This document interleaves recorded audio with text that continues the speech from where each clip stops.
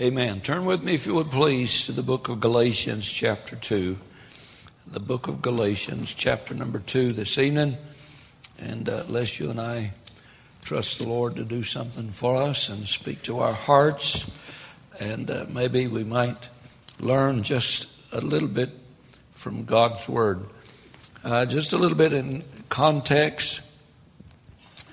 Verse 1. Paul goes to Jerusalem after 14 years, he and Barnabas. And they take Titus with them for the first church council. They arrive in Jerusalem and they meet with Peter, James, and John. And they agree with Paul that Paul's gospel, the gospel of grace, the gospel that God gave him, was truly of the Lord. They vindicated Paul's apostleship, and they left. We start at verse 11. Look at this, please, now. But when Peter was come to Antioch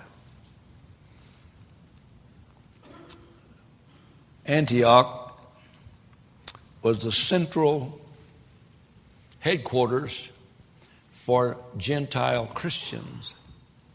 It was the headquarters of the mission outreach in that day. It mothered the missions movement as we know it today. A rapid growing church, a city of in excess of 500,000 in that day, according to the historical writers. And so we see that things have been going so good at the church of Antioch. News have reached back to Jerusalem, the mother church, and they're wanting to know what's going on down there. Thing is growing financially, numerically. People are being saved. And so either Peter went on his own or James has sent him to Antioch. And so we take up with Peter arriving from Jerusalem down to Antioch. And Paul says, oh, by the way, if Peter was the first pope, you're going to like the way Paul talked to him.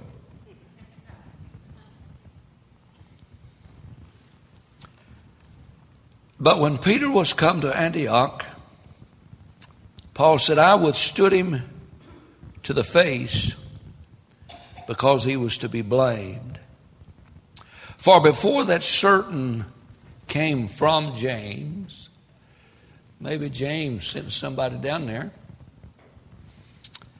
he did eat with the Gentiles. Do you think maybe James might have heard that Peter had been eating with the Gentiles? But when they were come, he withdrew and separated himself, fearing them that were of the circumcision or of the Jewish religion. And other Jews dissembled themselves with him, insomuch that Barnabas also was carried away with this dissimulation. But when I saw that they walked not uprightly according to the truth of the gospel, I said unto Peter before them all, if thou being a Jew livest after the manner of Gentiles, and not as do the Jews, why compellest thou the Gentiles to live as do the Jews? Now notice, if you would please, that the rest of the chapter is dealing with a head-on meeting between Paul and Peter. Both of them Jews. One has the authority to the Gentiles, the other to the Jew.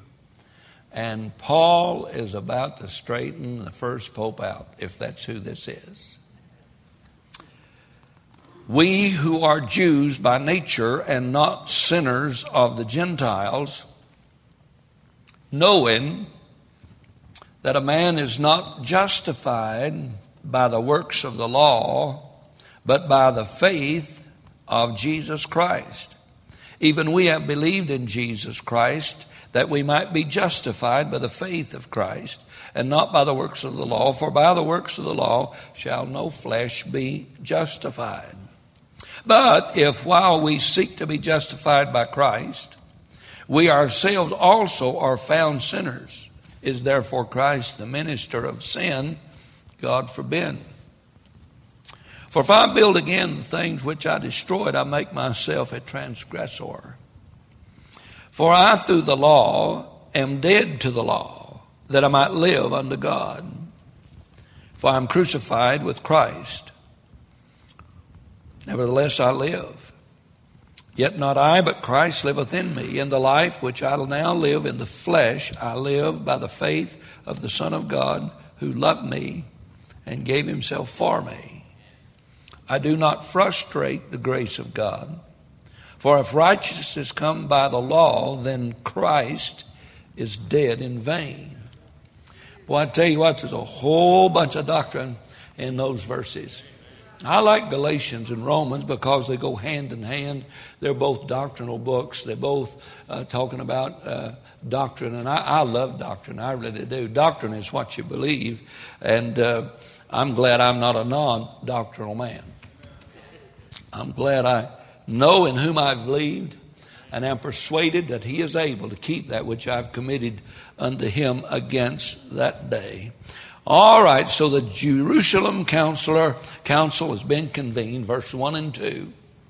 And they have a doctrinal clarity has been established in the rest of the verse. Now, Peter knows the right answer. He knows you are justified by faith and not by works. He knows you are saved by faith and through grace. He knows that. But there's a lot of things we know we don't live also. Peter knew the truth. But whenever he got his nose in a crack, he kind of slid a little bit. It's called backsliding. It's called where you used to be, but you're not anymore. And because of his inconsistency, there has developed a conflict. And I thought tonight I'd take this text and try to apply it theologically, and then make a practical application around how to resolve conflict. Resolving conflict. If mom and dad, husband and wife would learn this truth tonight, you'd be a lot happier at the house. And so would the kids. If a lot of Baptists would learn this tonight, there'd be a lot less Baptist churches in the world. They'd cut down on the church splits. If a lot of members would realize this tonight and learn how to handle conflict, you wouldn't be church jumping. You wouldn't be looking for what made you feel good. You'd be looking for what made God feel good. And there's a lot of difference in that. So if it would be all right, let's you and I just begin. Peter has arrived at Antioch. Unless you and I look at Peter's conduct down at Antioch, away from the safety and the shelter of the Jewish church in Jerusalem, now he's outside of his comfort zone. He's in a Gentile church, and that church is growing like wildfire. They're sending missionaries everywhere.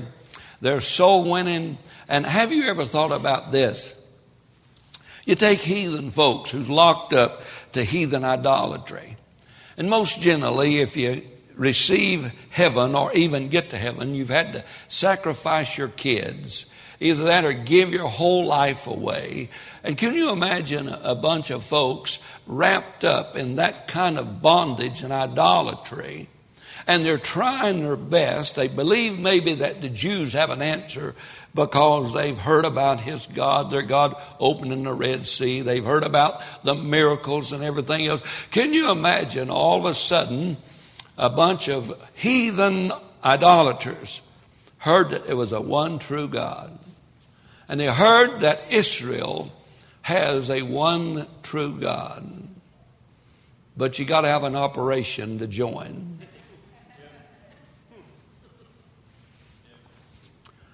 And you have all these strict ceremonial laws. You've got to change your eating habits. You've got to change your clothing habits. You've got to change your economic habits. You can no longer hook an ox and an ass together. You can no longer sow divers seeds in the same garden. No longer can a woman wear that which pertaineth to a man. I mean, look, man, in idolatry and in heathenism, you're not as locked up as you are when you get into Judaism. At least you can eat fish on any other day except Friday. And here these heathen, idolatrous people is searching for God. You say nobody searches for God. Everybody searches for God. In one fashion or another, there is a void in the heart of man that only God can fill. And we'll try everywhere in the world, and you know that's the God's truth. Imagine with me the folks in Corinth, the folks in Galatia, searching and looking, and all of a sudden Paul comes along and says you can get to heaven by faith, by grace. No eating habits changed. Maybe some of your drinking has to change. Some of your carousing might change. But you can be saved by faith through grace. Wow. Can you imagine the influx of people in that Antioch church when they heard, for by grace are you saved through faith? Don't have to offer your little babies to the crocodile gods. No longer have to lay your little screaming babies on the arm of Moloch and listen to them scream as they roll off into the belly of that hot furnace. Can you imagine the influx when they find out the liberty that is in Christ? And that church at Antioch is growing like wildfire. People up at Jerusalem is concerned about it. They've even questioned Paul's doctrine and had the first church council just to straighten old Paul out. But when Paul got there, they found out he's a pretty tough cookie to straighten out. And they accepted his gospel. They sent him back. Now, I don't know if James sent Peter or not. James being the pastor of the church at Jerusalem. I don't know if they sent, but I don't know. Peter may have gone on his own. He said, I'd just like to see what's going on. Well, he went. And in verse 11, we see his conduct. And the Bible says, but when Peter was come to Antioch, I withstood him to his face because he was to be blamed. For before certain came from James, he did eat with the Gentiles. Now, can you imagine? They probably invited. Can you imagine having Peter there? He had been with Jesus 3.5 years. Probably the most powerful preacher there was known in that day. He preached one time, 3,000 folk got saved. He preached again and multitudes got saved. He preached again and 5,000 got saved. Can you imagine how many folks over at Galatia wanted Peter to sign his Bible? I mean, buddy, word was out. Peter is coming to town. And I'll bet you that drew a crowd. What do you want to bet? And folks started coming.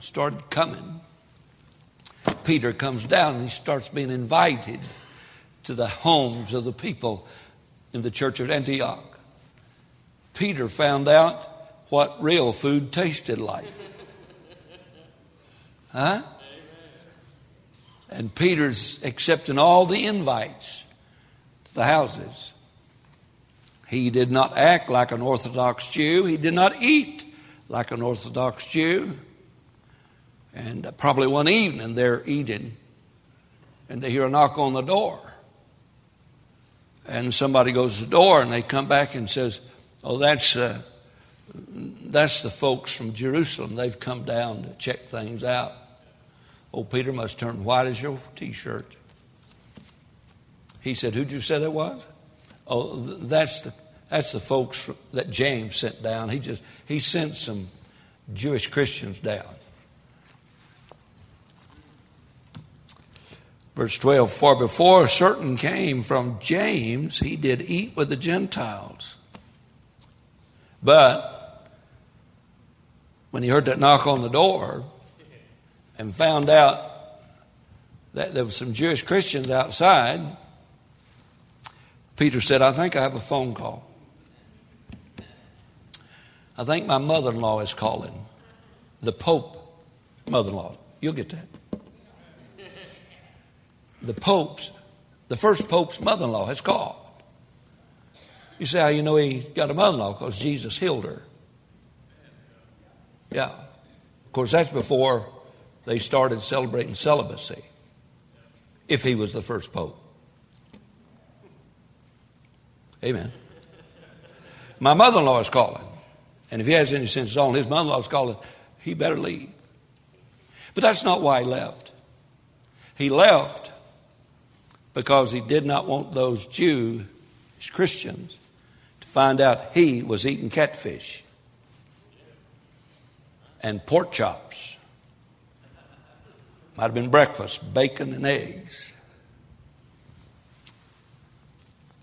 And when they come, he withdrew and separated himself, fearing them which were of the circumcision. Notice his conduct. That's not mine. Mine sounds like a duck. I know that's not mine because mine would be quacking. Here's somebody's mother-in-law, right? Calling, right? Notice his conduct, if you would please. First of all, his conduct was motivated out of fear. Notice the Bible said, fearing, notice what it says in verse 12, fearing them that were of the circumcision or of the Jewish religion or the saved Jewish Christians. See, that church at Jerusalem did not immediately change all the dietary laws of Jews. You can bet on that. You can bet they didn't get saved one day, quit eating fish, and start eating fish the next day. They were still consumed in some of those ceremonial laws of the Jews. Now, you can just about bet on that. And so when these folk came down, first of all, Peter's conduct was motivated by fear. And by the way, this was Peter's downfall. This was Peter's downfall. The fear, he was not afraid of losing his testimony. He was not afraid that somebody wouldn't be saved if they saw him there. He was not afraid of any other thing but the fear of man. He was afraid what men may think, say, or do.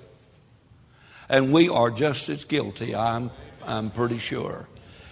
We're just all made out of the same stuff. Believe me, we are. We all made out of the same stuff. And Bible said, for God hath not given us the spirit of fear, but a spirit of love. You remember that? And that we should, and of a sound mind. So Peter here responds out of fear. Is there anybody here, maybe, that has ever responded out of fear? Has anybody here ever got so close that you maybe stretched the truth just a little bit? How fast were you going? Well, you wouldn't believe this, but we've changed tires on this truck, and it throws that speedometer off. And according to our speedometer, we were doing 110, but I know we was only doing 55.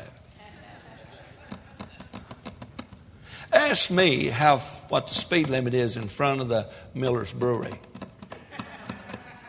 It's not 70. It's not 65. I can tell you exactly how much it is. And the 9th of this month, I'm going to go see if I have to pay it or not. Has anybody here ever been tempted, maybe not to lie, but maybe just fudge a little bit? That's what Peter did. He got caught. He got caught. And because of fear of man, his conduct was wrong.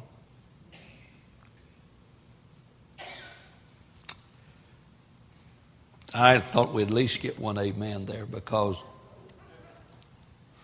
many of us fear many things. Secondly, notice, if you would please, in verse 13, his conduct was that of hypocrisy. In verse number 13, your Bible says, the other Jews disassembled likewise with him, insomuch that Barnabas also was carried away with his dissimulation. Peter's problem, without the fullness of the Holy Spirit, Peter was a rank coward. He was a coward, and he was a compromiser. Does anybody here remember the rooster deal? Do you remember? You say, well, he repented and cried. Yeah, but he's still a hypocritical coward apart from the Holy Spirit. But when the Holy Spirit filled him, he had a backbone like a railroad tie and a heart as big as a watermelon. And he stood and preached some of the best sermons you'll ever hear in the book of Acts. Without God, without the Holy Spirit, he was absolutely a whinny-ninny, noodle-back Baptist. I wonder how many of us could fall into that same category. I just have to be honest with you. Every once in a while, the old gene shows up. You know what happened to Peter? The old Peter showed up. And he compromised because of fear, because his cowardness came out. And imagine the impact of his behavior on all the other Christians. Notice, not only did he dissimulate, not only did he leave, not only did he get out, but notice other Jews disassembled likewise with him. Insomuch that Paul's associate pastor left too. Barnabas. Holy Spirit filled Barnabas. Missionary Barnabas. You see, could I help you a little bit? You are not in this by yourself. Somebody is watching you. As recent as today, somebody asked me, what about those guys in the hall of the church that never come to church? You say, well, they're watching television. You don't come to church to watch TV. You come to church to listen to preaching and to feel what's going on in the service and to experience what's going on in the service. And as recent as today, somebody said, preacher, what are you going to do about those folks who come to church that don't want to go into the church service? Somebody's watching. Somebody's questioning. Somebody's Christianity and love for the Lord and their walk with God. Somebody's questioning that. You see, you're not an island by yourself. Somebody, somewhere is watching. I might have told you this. My wife called me one time to go to Hawaii, and that's the last time.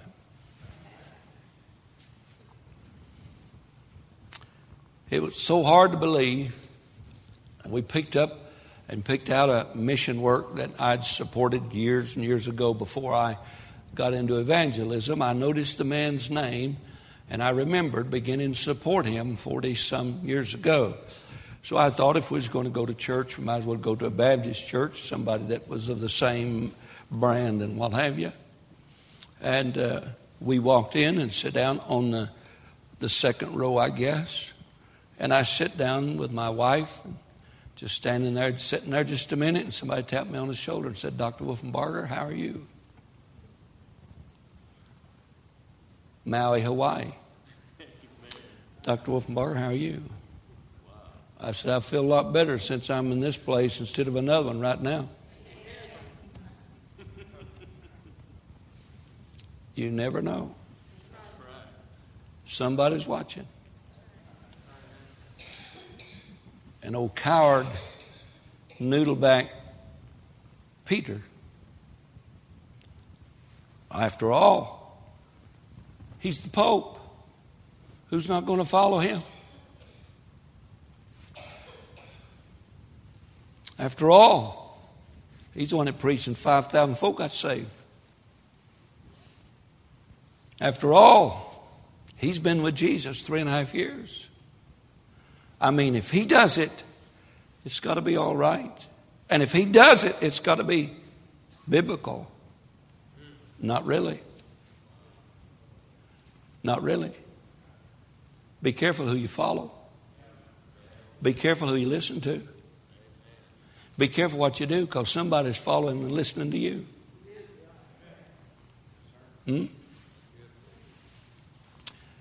What'd it do with you if you went to the races one Sunday and at 10 o'clock I come and sit down by you? You say, well, what are you doing here, preacher? I soul winning.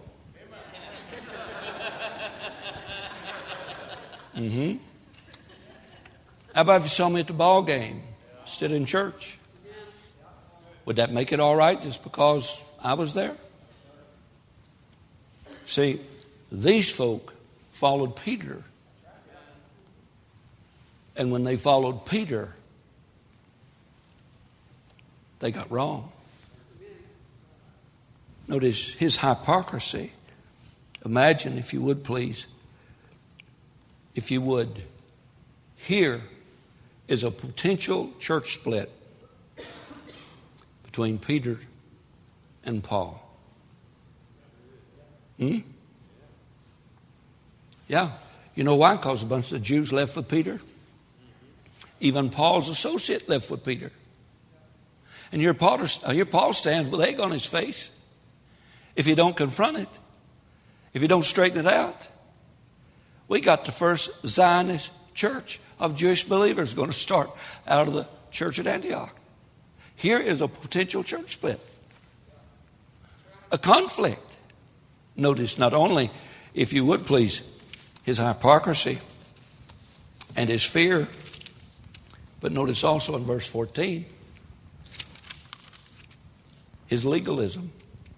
Look at this, verse 14. Paul asked him, he said to him, compellest the Gentiles to live as do the Jews? Is that what he said? Why do you compel these Gentiles to live like the Jews when just a little while ago you were living like Gentiles?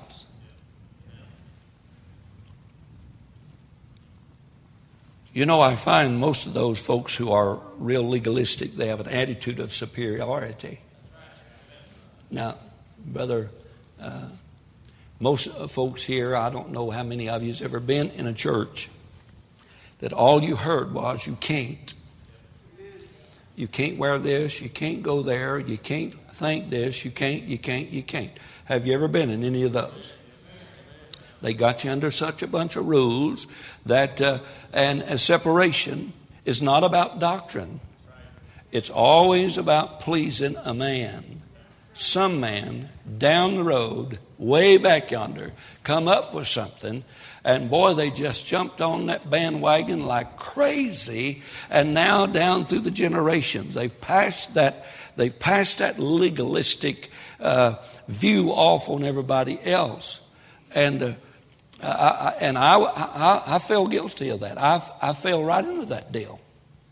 I was led to Christ by Jack Hyles, preacher boy. Guess what he preached until he went to California.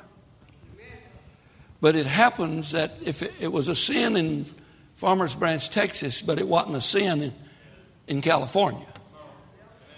When he went to California, where I used to be president of the gang, he had a church in Gardena, California, and he changed what he believed over in Farmers Branch. He pumped on me, I believe it, and I run a family with its stinking legalism. Because I didn't have enough sense to think for myself. But you ask me, how many of you had enough sense to think for yourself when you've been saved 2 weeks? Just jump on that wagon and run a while.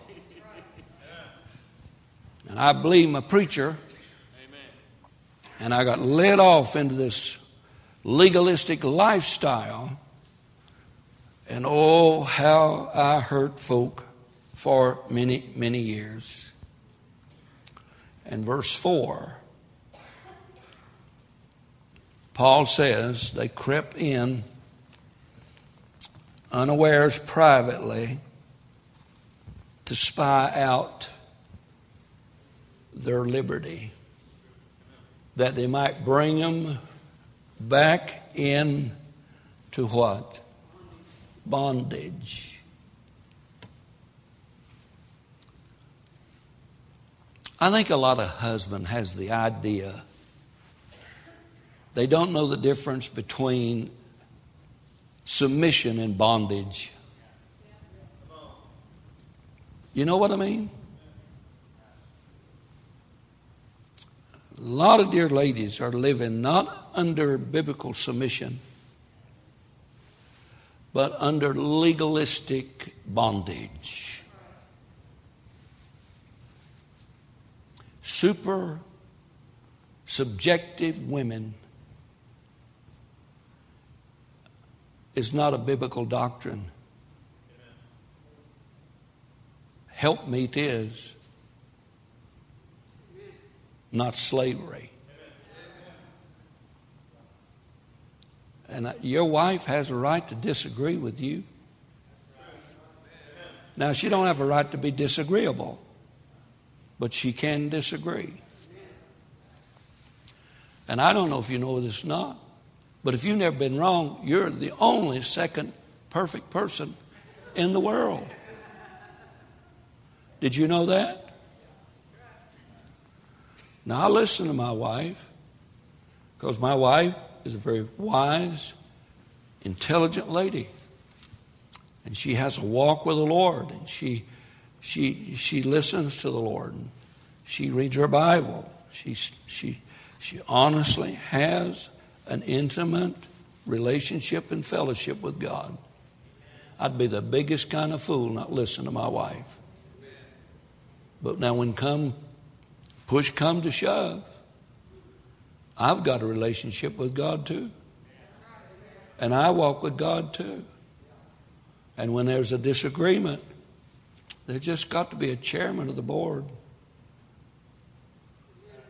And I'm sorry, you're looking at him.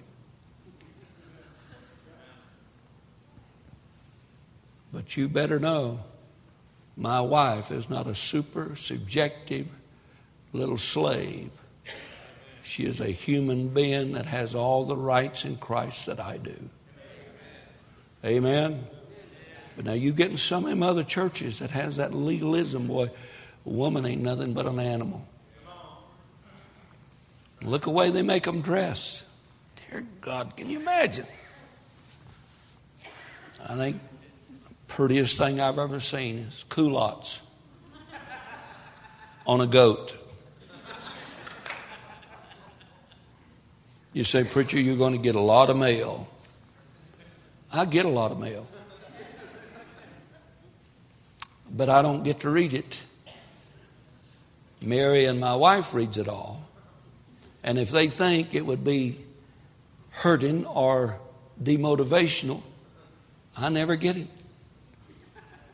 So write Ginger or Mary, and they'll be glad to read it for you. Amen. But don't make your wife and your family hate God. Being a hypocrite, operating out of fear instead of love. and jumping on a legalistic wagon because you heard somebody talk about it on television. Notice, if you would please, Peter's conduct. I have a couple of minutes. Please let me talk to you for just about a minute now out of verse 14 through 21. I'll read verse 14. But when I saw that they walked not uprightly according to the truth of the gospel, I said unto Peter before them all. Verse 11, I withstood him to his face. Let me give you 2 or 3 things. A solution to a conflict. Number 1, confrontation. He said, I withstood him to his face. You got something against somebody? That's not mine either. Mine's a duck. It goes quack, quack. If mine goes quack, I'm a leaving out of fear. If you confront conflict in the right spirit, the disagreement and the wounds do not fester. And there's a biblical way to confront a situation. You first of all make sure that your attitude is with grace and not law. When you confront somebody in the Lord, you make sure you do it in grace and that not law, because when you approach someone, more than likely you're the innocent and they're the guilty. Trial's already been settled. You wrong me. You shouldn't have done that. And most generally, arguments does not settle, but they engross and they get hotter because of confrontation, because we face them with law and not grace. Would everybody could have an amen? You say, well, preacher, I never have any confrontations. I am not a confrontational person. I hate confrontations. I really do. I don't like them. I don't know of anybody who does. Do you know? Well, maybe you know somebody that likes to. I think Ginger sometimes like it pretty well. I'm not too sure. She always wins. That's the reason. Can I give you a verse? Proverbs 27. Look at it if you would, please. Proverbs 27, verse 5 and 6. Proverbs 27, verse 5 and 6. And most of us has the tendency to just let something seethe and get worse and get worse. If you cannot forgive and forget, then you got to confront and get it out. Get it. Notice, if you would, verse 5. Open rebuke is better than secret love. But now notice, in context with the next verse. Faithful are the wounds of a what? If you're going to confront, you make sure you're a friend. And you're going in grace. Not going like you are the one that's right. Not like you're the one that's correct. Not like you're the one who just fell out of heaven and going to straighten all the world's problems up. Now you confront me in that attitude, you better duck. Because I'm not going to stand there and let somebody, you say, well, you're a Christian. We both will be before it gets over. Now you confront me like the Bible says. You confront me as a friend. You confront me to that you and I both may grow in the Lord.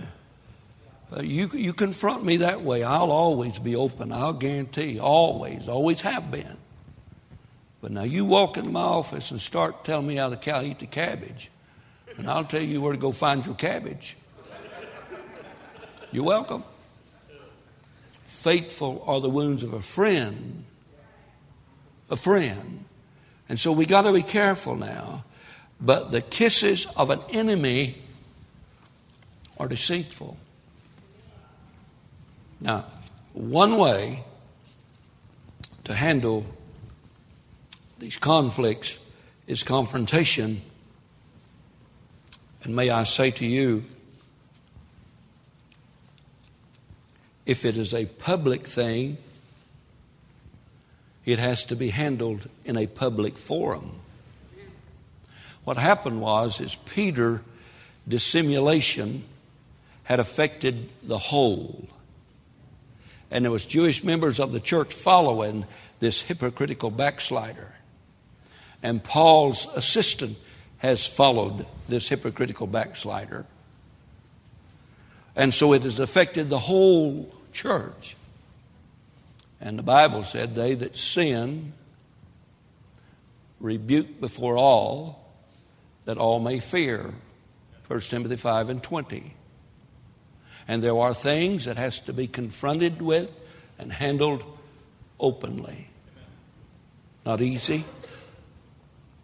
It's easier to turn your back and just walk away. It's easier to stick your head in the proverbial sand like the ostrich and act like you don't see it. But it's not healthy for the body. You understand that? There are just some things has to be confronted publicly. And you confront with the truth. That's the second thing. With the truth. With the truth. I don't have time, but you need to read verses 15 through 21. Let me give you the context. Verse 15. Notice, I want to show you just one word. Notice verse 15. The first word. Notice what it is. We. We. You know who the we is? A couple of Jews. Paul and Peter. And the rest of the chapter is Paul talking to Peter. And he's done trimmed his sails. And he starts talking about their position. He talks about their problems. The problem is very simple.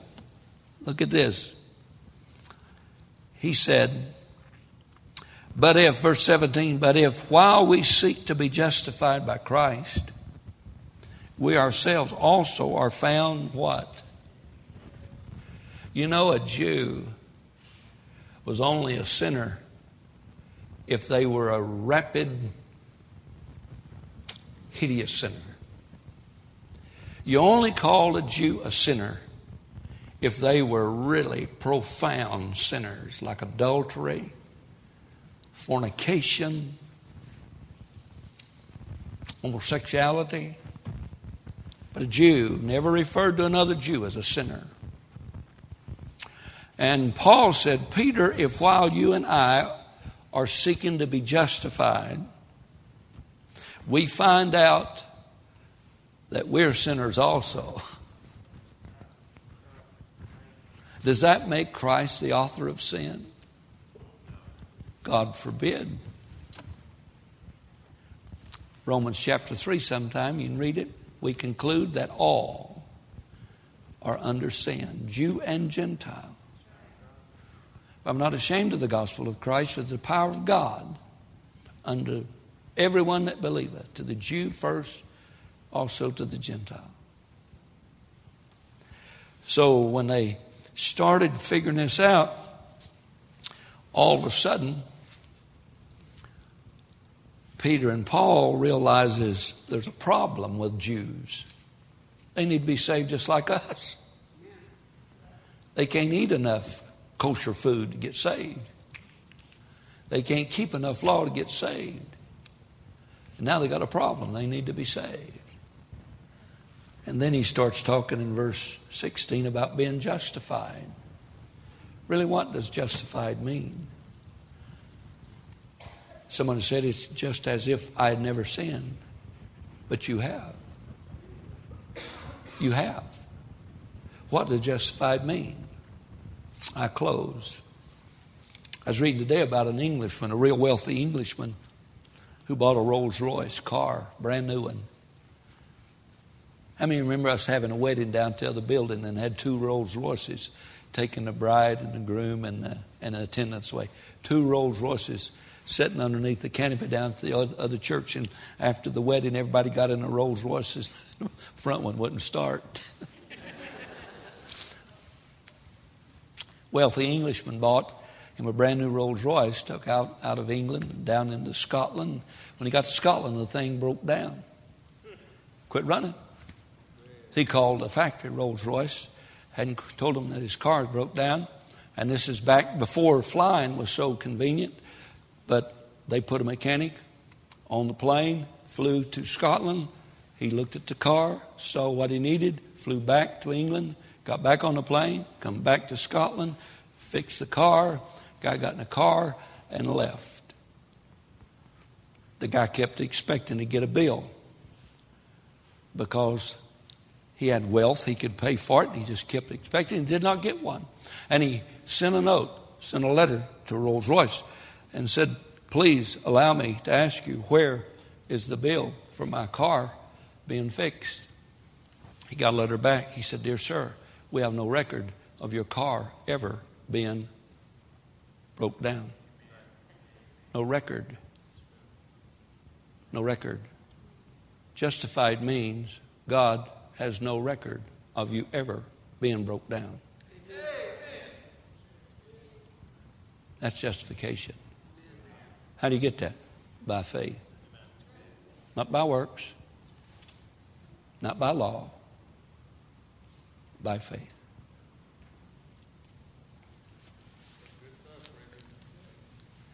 You say, I bet old Peter held a grudge against Paul for embarrassing him in front of that whole church. I'll tell you one thing, if Paul did that to me, I got him in the parking lot, I'd straighten his string out. Yeah, I know. I probably would have too. Sometimes when you want, you can turn to the last book, last chapter, 2 Peter. Verse 15, and account that the long suffering of our Lord is salvation, even as our beloved brother Paul, also according to the wisdom given unto him, hath written unto you. As also in all his epistles, speaking to them of these things, in which are some things hard to be understood, which they that are unlearned and unstable rest, as they do also the other scriptures unto their own destruction. Our brother Paul.